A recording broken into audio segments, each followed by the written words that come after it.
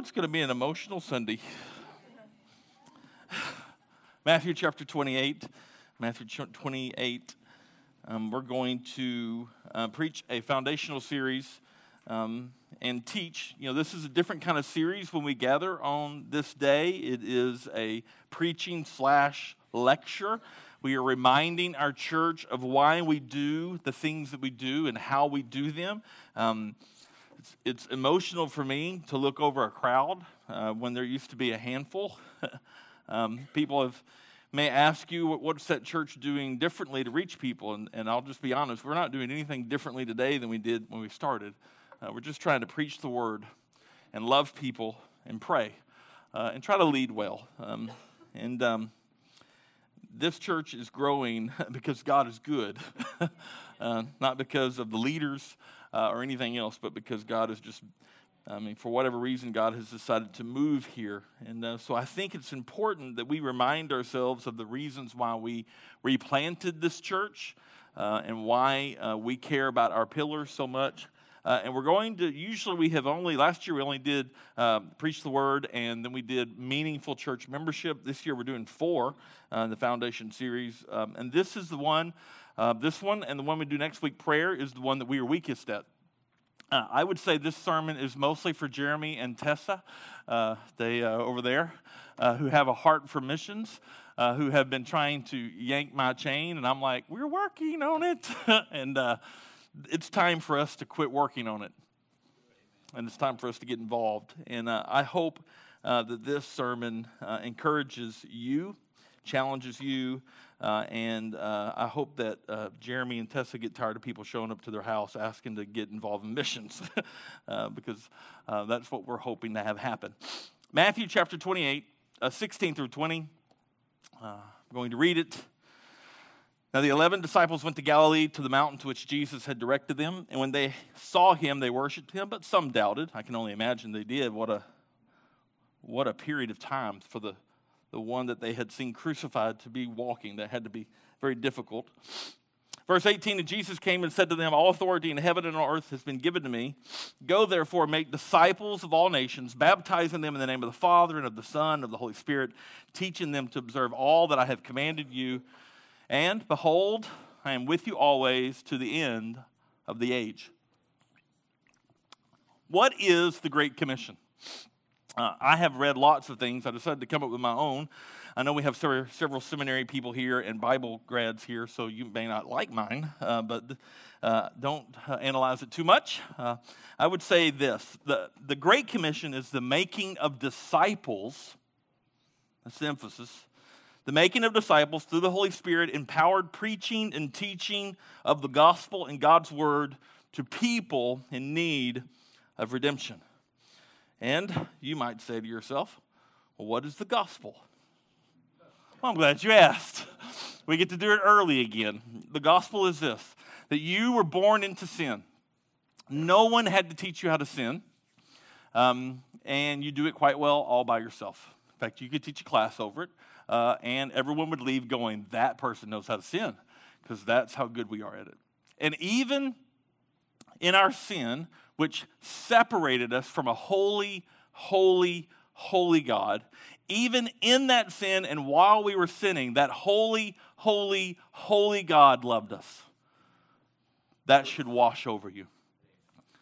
And he loved us so much that he sent Christ, God, in the flesh, to live a life that we would never be able to live, to fulfill the law, which we would never be able to fulfill, and to take upon himself our sin on the cross, which we richly deserved. And for those who put their faith in Christ and repent and believe, Christ takes our sin and we get his righteousness. I'm waiting. Are you aware of your sin? And are you aware of God's righteousness? That's an amazing exchange. And then we are brought back into the right fellowship with the Father. We are reconciled to God our Father. We are no longer objects of wrath, but now we are children of the King. That's the gospel. That's why it's called good news. By the way, it's not private news. It's good news that needs to be shared. People would say, well, how do I become a believer? Don't I have to say a prayer or follow a certain kind of rule book and whatever? Here's what the Bible would say over and over again. Repent and believe. And repentance, as we discussed this morning, means that you recognize that God is better and everything that you are doing is worthless. And you would say, I no longer want this, I want God, because God is better. And that's repenting, and believing is, I know that you are who you say you are, and you have done what you say you have done, and I will follow you forever, because pleasures are found with you that last forever. And that is repent and believe. And how would you know you became a believer? Because your life would never be the same again. Will you fail and will you struggle? Absolutely. But you will be gripped by a love that you have never had before, for something that never goes away. Friends and family and spouses die, but the steadfast love of the Lord lasts forever. That's the gospel.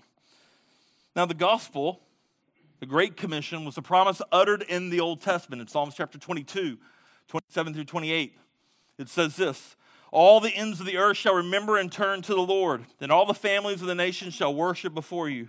For kingship belongs to the Lord, and he rules over the nations. Now, if you think that's a universalist type verse, it's not. I just read that and thought, I wonder if anyone thinks that. That doesn't mean that everyone's going to come to know Christ. What it means is the gospel is for all people, and there will be people from all people who trust Christ. Jesus spoke of this promise to his disciples. In Matthew chapter 24, verse 14, he said this, and this gospel of the kingdom will be proclaimed throughout the whole world as a testimony to all nations, and then the end will come. If you were a Jew at that moment, that was controversial, because God was for you and you alone, and all the other nations were heathens. And Jesus said it's going to go everywhere.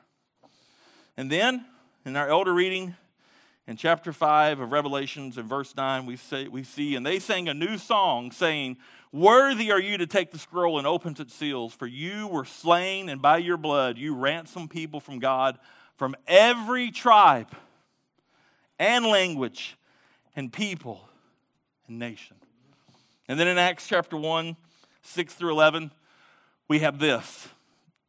Jesus gives the Great Commission. Some period of time goes by, 40 days or so. We're not exactly sure when all this was actually said, but this is the ascension here. Verse 6, so when they had come together, they asked him, Lord, will you at this time restore the kingdom to Israel? And he said to them, it is not for you to know the times or seasons that the Father has fixed by his own authority, but you will receive power when the Holy Spirit has come upon you, and you will be my witnesses in Jerusalem and in Judea and in Samaria and to the end of the earth. And when he had said these things, as they were looking on, he was lifted up, and a cloud took him out of their sight. And while they were gazing into heaven as he went, behold, two men stood by them in white robes and said, Men of Galilee, why do you stand looking into heaven? This is Jesus who is taken up into heaven and will come in the same way as you saw him go into heaven. Now, I've always said that for me, I don't know that this happened. It's just my theory. I just think Peter, like at that moment in the Great Commission, some still doubted. Jesus was there for 40 days. He taught. He gave evidence. And they're gathered here. I just think that when Jesus goes to heaven, I think that settles the doubt. I'm just thinking. And I can just picture Peter turning around going, all right, who's in? I mean, it's a big deal. I've never seen that before, but that's what happened. I just see Peter going, who's in? And the believers are then, later in Acts, empowered by the Holy Spirit, and they spread the good news everywhere among all nations. Paul speaks of this in Romans chapter 1, verses 1 through 6, where he says, Paul, a servant of Christ Jesus, called to be an apostle, set apart for the gospel of God, which he promised beforehand, through his prophets and the Holy Scriptures, concerning his Son, who was descended from David according to the flesh, and was declared to be the Son of God in power according to the Spirit of holiness by his resurrection from the dead, Jesus Christ our Lord, through whom we have received grace and apostleship to bring about the obedience of faith for the sake of his name among all the nations, including you who are called to belong to Jesus Christ. In verses 14 and 15 of chapter 1, Paul writes this: I'm under obligation, both to the Greeks and to barbarians, both to the wise and to the foolish. And I am eager to preach the gospel to you also who are in Rome. The gospel is clearly for all nations. But before preaching can occur, the first move, the first action, is that we go. When we say preach the word as a church, as we did a couple of weeks ago, we assume that we understand that we must go and do that. I preach the word, but I go here and to this gathered people and I preach the word. There is a movement that must take place. Now, William Carey in late 1700s, wrote an essay that pretty much turned missions upside down, especially for the Baptists, and reminding the church, stirring the church, the father of missions, as many call him, that this Great Commission was not only for the apostles. It was for believers to go and spread the word. And he said, we are called to go. And those who don't go should send. And I guess you would say in recent decades, there's been some changing of that phrase to go, and you may have heard it. And if you are strong in this opinion, that's fine. We can meet at lunch to talk about it. You have to buy, but I would be more than happy to talk about you. But there's a movement that has turned this argument from William Carey kind of upside down a little bit, even among Baptists. I was reading from one particular professor from Southwestern or Southern Theological Seminary who said it this way, or he graduated from there and is writing several books on missions. We have had a change in the last few decades where some people are saying that when Jesus says go, if you translate that in Greek, it really means as you're going. And I don't pretend, as he does not, that anyone who thinks that is anti-missions. I'm not saying that at all. So if you land there, that's fine. But I would argue that you need to revisit that. Because the Greek really doesn't give you the preference to say as you are going. The verb is really to disciple. And go in the Greek means go. And here's what's happened. What's happened is we flipped this whole thing that William Carey kind of pushed on us, and that is this, that what the gospel is to be proclaimed, but here's the deal. You don't have to go. Just proclaim the gospel as you're going. And that sure feels better, doesn't it? But the command to the church is that we go and preach the gospel to who? Do you teach and share the gospel with those around you? Absolutely. But Matthew 28 is about proclaiming the gospel to all nations. And if we're not careful, when we use that phrase, what it just really means as you're going, it relieves pressure off of us, doesn't it? Well, I'm doing my missional job. And I think when you study the Greek, you will see that the word go is to go. Because Christianity is not stagnant. It does not call us to sit in one place. It's not a religion of sitting, but our calling and our beliefs move us to action and should at least move us to share our faith. And every believer, I would argue, in this room is the product of someone's obedience to the Great Commission. You ever thought about that? Everyone in here is a product of someone believing that the Great Commission was a command. And so the command, I believe, is clear, and the results are clear. When we go and proclaim the Word of God, God uses His Word to draw people to Him and rescue them. But I've been curious, how we were doing. So I contacted John. I won't say his last name because sometimes he travels internationally, but you know him as one of the missionaries we support. If you're not sure who I'm talking about, then they should be paying attention to the screen on Sundays, right, Matt? You should be praying for him, which means if you don't know his last name, you may not have been praying for him. But anyway, and I called him, and he travels, and he is a missionary, not in the sense that we mostly think of, but he is a strategic guy. So what he does is he organizes missions all over the world. So he flies into places and does work to set up churches and things like that.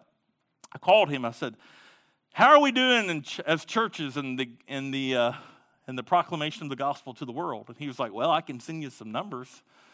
And it was humbling. I mean, it was just humbling. So I decided that I should do something I've never done before.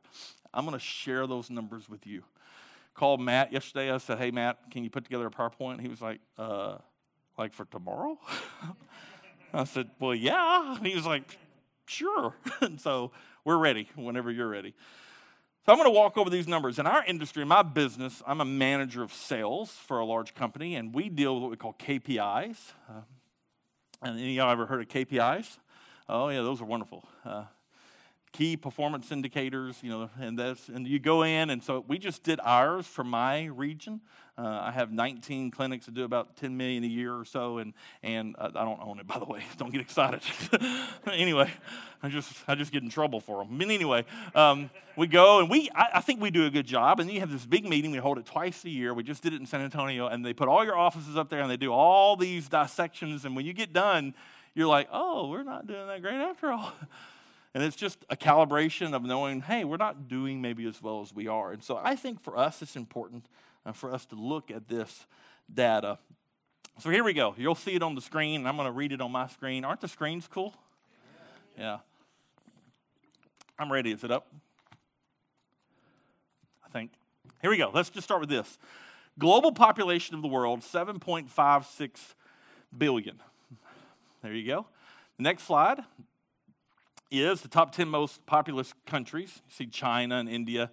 China, 1.3 billion. India, 1.2 billion. United States, 318 million. You kind of see the top. I was surprised. Did anyone think Japan was in the top 10? I would not have thought that. But anyway, moving right along. Next. Worldwide, total people groups. There's 16,591 people groups. We are not alone. Next. Unreached peoples groups. This is where John really wanted me to focus on. That means that as a people group that less than 2% are evangelical Christian, meaning there is unlikely in any way, shape, form, or fashion any kind of gathering of believers. There's no churches. There are no resources. There's no radio stations that are proclaiming the gospel. People will spend their entire life among these peoples and will never hear the name Jesus. Total unreached people group, 6,741. Total population is 3.14 billion. There are 3+ billion people on the earth right now who have never heard the name Jesus. UPGs make up 42.2% of the population of the world.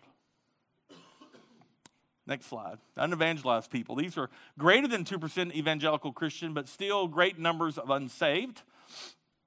Total unevangelized people groups, 2,792. Total population, 764 million. And they make up 11% of the world population. Next. Reach people, greater than 2% evangelical Christian or majority of Christian population. Total reach people group, 7,058. Total population, 3.5 billion. Total percentage of the world. The reach population makes up 42% of world population. Next.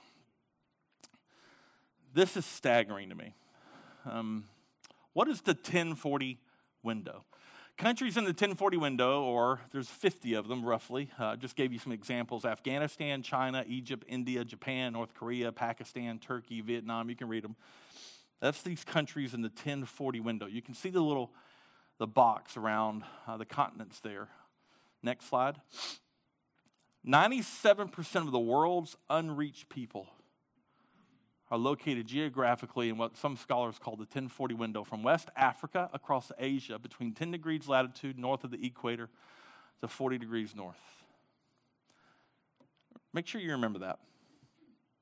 97% of people who have never heard the name of Jesus exist in that window. Next slide. Total population in 1040, 4.89 billion. Total people groups in 1040, 8,213. Total UPGs in 1040, 5,626 unreached people groups, totaling 3.05 billion people, 40% of all individuals. Next slide. 60% of unreached people groups live in countries closed to missionaries from North America. As one of the missionaries told me, these are places where you can go and start a church, but if you get caught, they kill you. Over 1,000 unreached people groups are not in the 1040 window. These total over 80 million individuals. Next.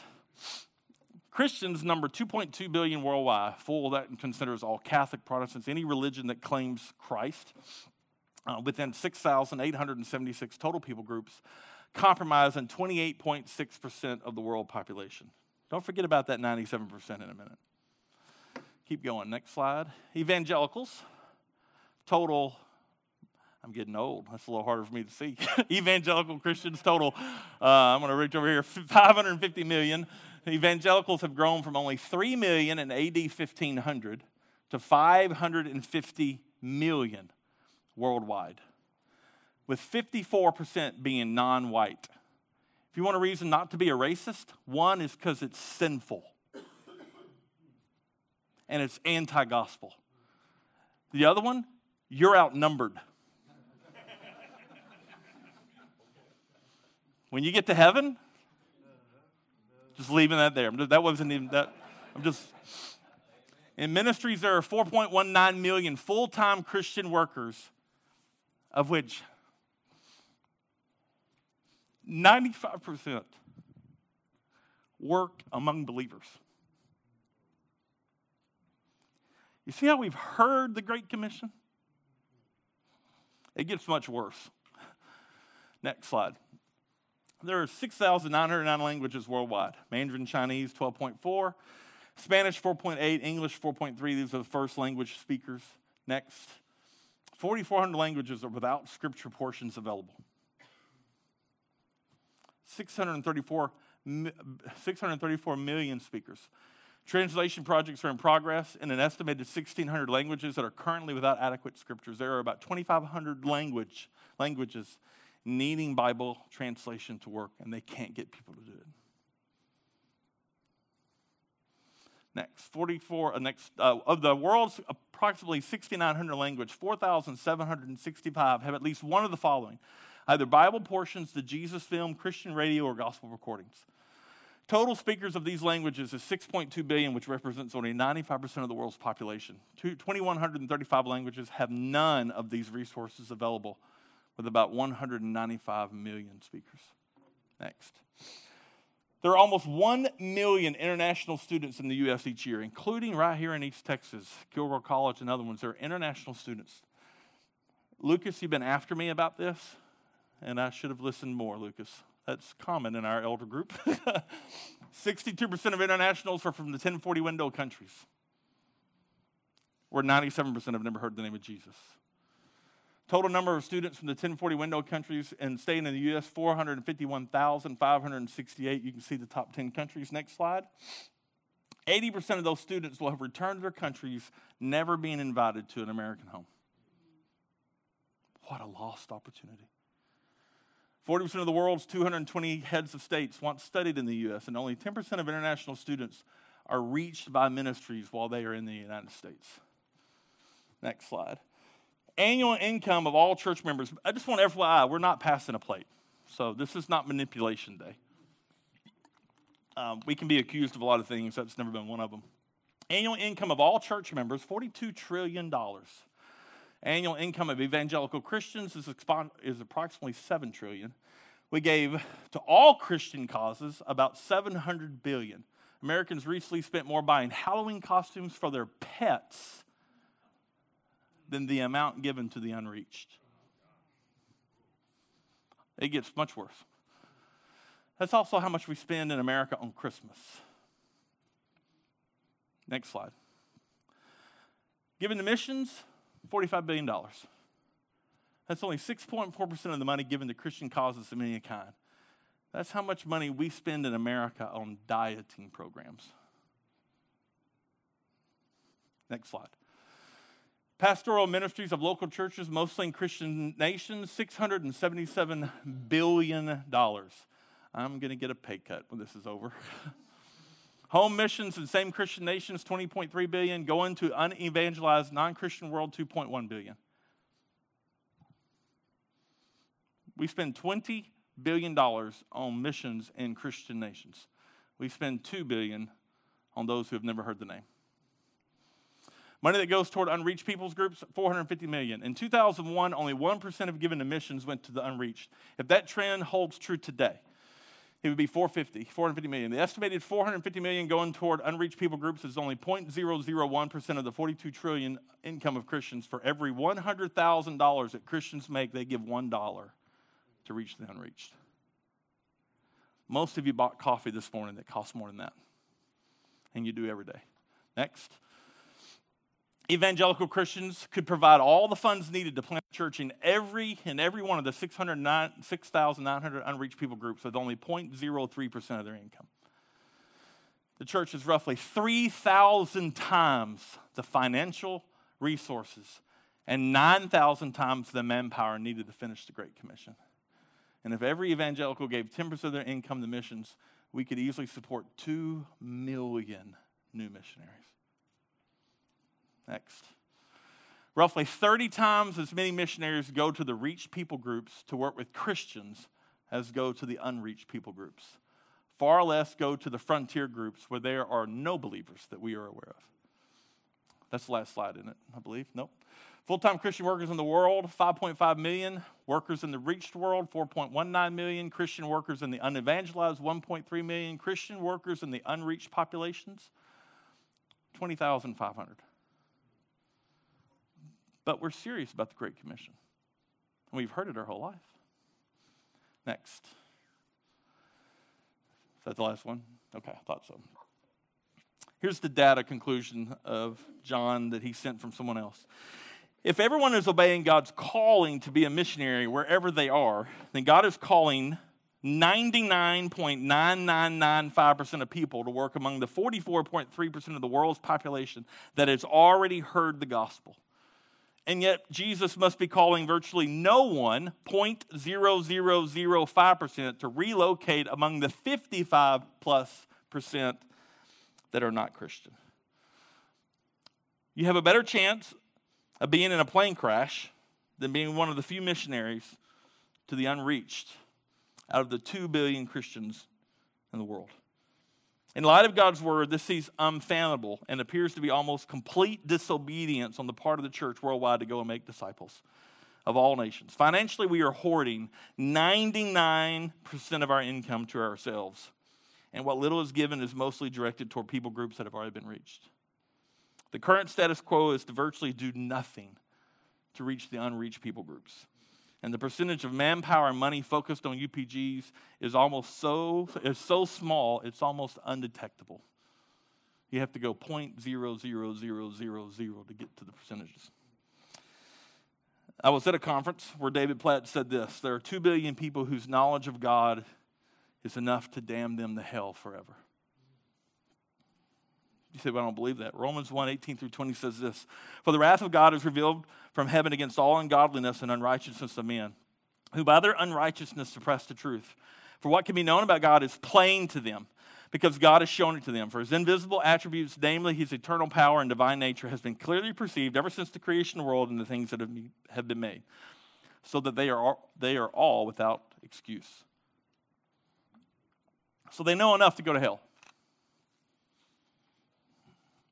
Now you might say, well, if they haven't heard Jesus' name, they don't go to hell. Some of us grew up with that theology. Let me just challenge that with a real basic thought process. If how we keep people from going to hell is to never tell them about Jesus, then let's close all churches and end all mission work.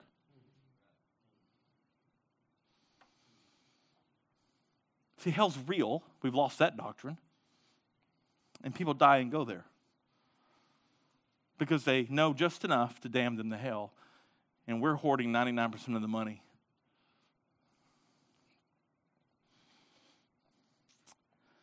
Oswald J. Smith, a mission mobilizer, said this: we talk of the second coming when almost half of the world has never heard of the first. John Stott, author of Mission Mobilizer, said this: we must be global Christians with a global vision because we serve a God who is a global God. A.T. Pearson said this. He was an American Baptist pastor and Christian leader, missionary, and author. I had to go read about him.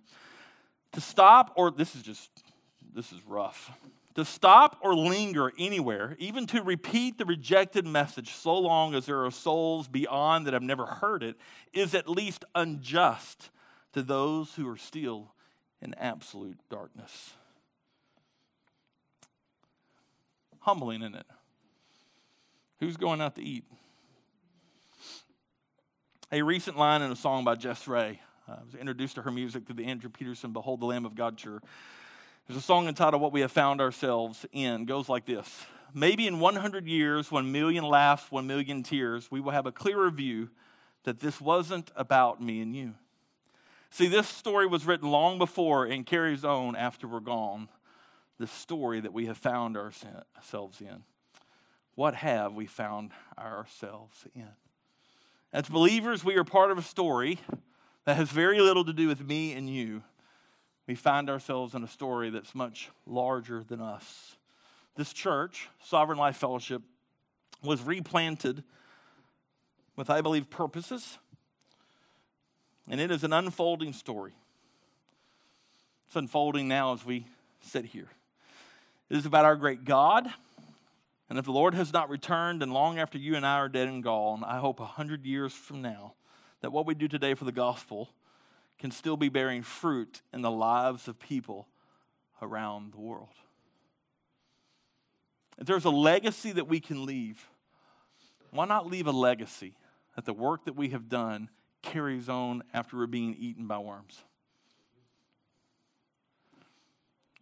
Longview, Texas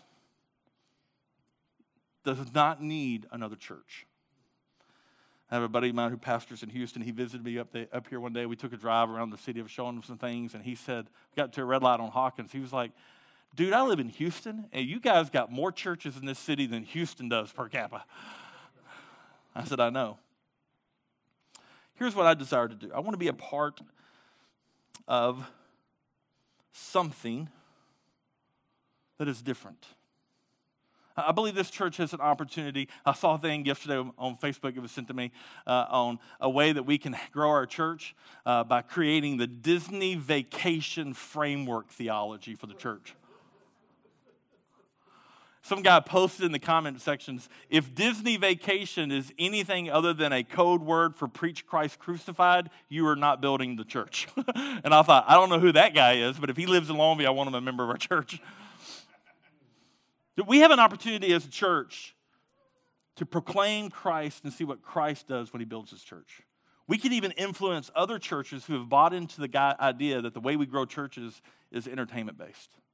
We could influence that. But more importantly, we could be a church that really is serious with missions. More than just sending money off. We can do this. Now, here's the funny thing about this. I'm about to say something that's going to sound completely opposite of everything I just said. We need a significant amount of money to remodel this building. As a pastor, how do I ask you to give? I mean, we're getting some of the early estimates back. It's a little higher than we thought. I think it's going to cost about $65,000 to $70,000 to remodel this place. Now, how do I ask you to give to that when we just did this? Here's the only way I believe we can do that and it be right. Is that if this church is a church that exists and teaches and trains people to preach the gospel to all the nations. Because we'll remodel once. We're going to give the missions from now on.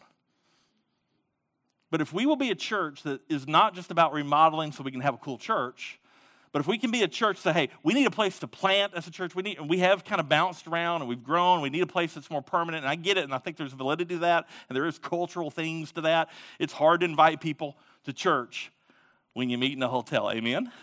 And you don't have that problem? Where did y'all church meet? We meet at the Hilton Garden Inn. Oh, you meet at the Hilton Garden? I mean, didn't work as well. I'm getting the idea that we need a permanent place. We need to make it look different. We've already began some of the remodeling, and it's good and it's important. But that's only important to us if we do something with it. And that is that we challenge people. I challenge every student in here. Maybe you've been called to go to a place that if you get caught, you get killed. Someone's got to go. Wouldn't it be great if this church raised up people that went? Or do we just want to build another building? I want to be about this. I want to be about the Great Commission. Yes, we have a calling here in Longview. Yes, I know they're lost, but listen, they have opportunity. There are billions who do not hear the name. And so I'm all about asking you for 70 grand. You got it, folks. It's in this small room. Just shake your head. You know it's here. I'm asking you to give it. You know how many times I've asked money in 4 years from our church? About that many times. We need to do some stuff. But that only matters if we take what we do here and we raise up people to reach the nations. If you're not interested in reaching the nations, don't give $1 to the church. I am. And I would ask you to join me in that storyline. Because I believe, I look at some of you, don't take this wrong, you won't be here in 20 years. What do you want to leave as a legacy? Some of us are really young. We may not be here in 2 days. But what do you want to leave as a legacy? We have an opportunity. We have an opportunity that 100 years from now, if the Lord tarries, there could be people here still being sent out for missions, of which, by the way, you will never get credit for. But you can start the legacy of faith. Man, the Lord has been so kind to this little bitty church. So kind. What are we going to do with it? We got 2 missionaries that we support. Jeremy and Tessa are anxious to get started. I'm not asking for any emotional plea, and we're not going to have Keith come up here. He's going to come up here and sing, and we're going to worship, but he's not going to come here. I'm not going to stand down. One more to come down from mission. I'm not going to do that. But I would hope that Jeremy and Tessa can't get out the door today. Like if they have somewhere to go, I hope you're late. Because I hope people come and say, hey, I'm in. And you know, Jeremy, they're new. They don't really know what to do. Some of you don't know. Here's what I know. They want to go do something. Wouldn't it be great if they got surrounded by a bunch of other people who said, I don't know what to do either, but let's just figure it out. Maybe I'll just go get on a plane and see where it lands. I don't know. But I want to be about this. And yes, we need money to remodel. We remodel one time. And I don't think we'll do it for decades probably, or years, whatever God does. We're not going to come back next month and go, hey, we need another 80. We're not going to do that. But we need several $1,000s to fund our missions too. We can do both. Because we spent more on Christmas last year. That's humbling. Keith, come play. Let's worship. Let me pray for us. God, birth in us a heart for missions. God, I pray that you will, oh Lord, that you will just whip me into shape as a pastor to give me a global vision that Sovereign Life could be a part of. No more may missionaries feel alone in this battle. And may I never approach missions, and may I never lead this church to approach missions in a way in which we toss a little money over there. Mm-hmm. But God, may it be the heartbeat of our church. And if you're looking for a church, Lord, if you're looking for a church who wants to take this mandate serious, God, I pray you would look upon us. And if our hearts are not there, I pray, God, you'd move our hearts there. God, I pray you would call people out of this church to go to the hardest places in the world and lay down their lives for the gospel. And God, if you tarry, I pray that people will drive by this church 100 years from now, and that we will be known as a church that preaches the word and sends out missionaries. I pray that's what we'd be known as, Lord. In your name we pray, amen.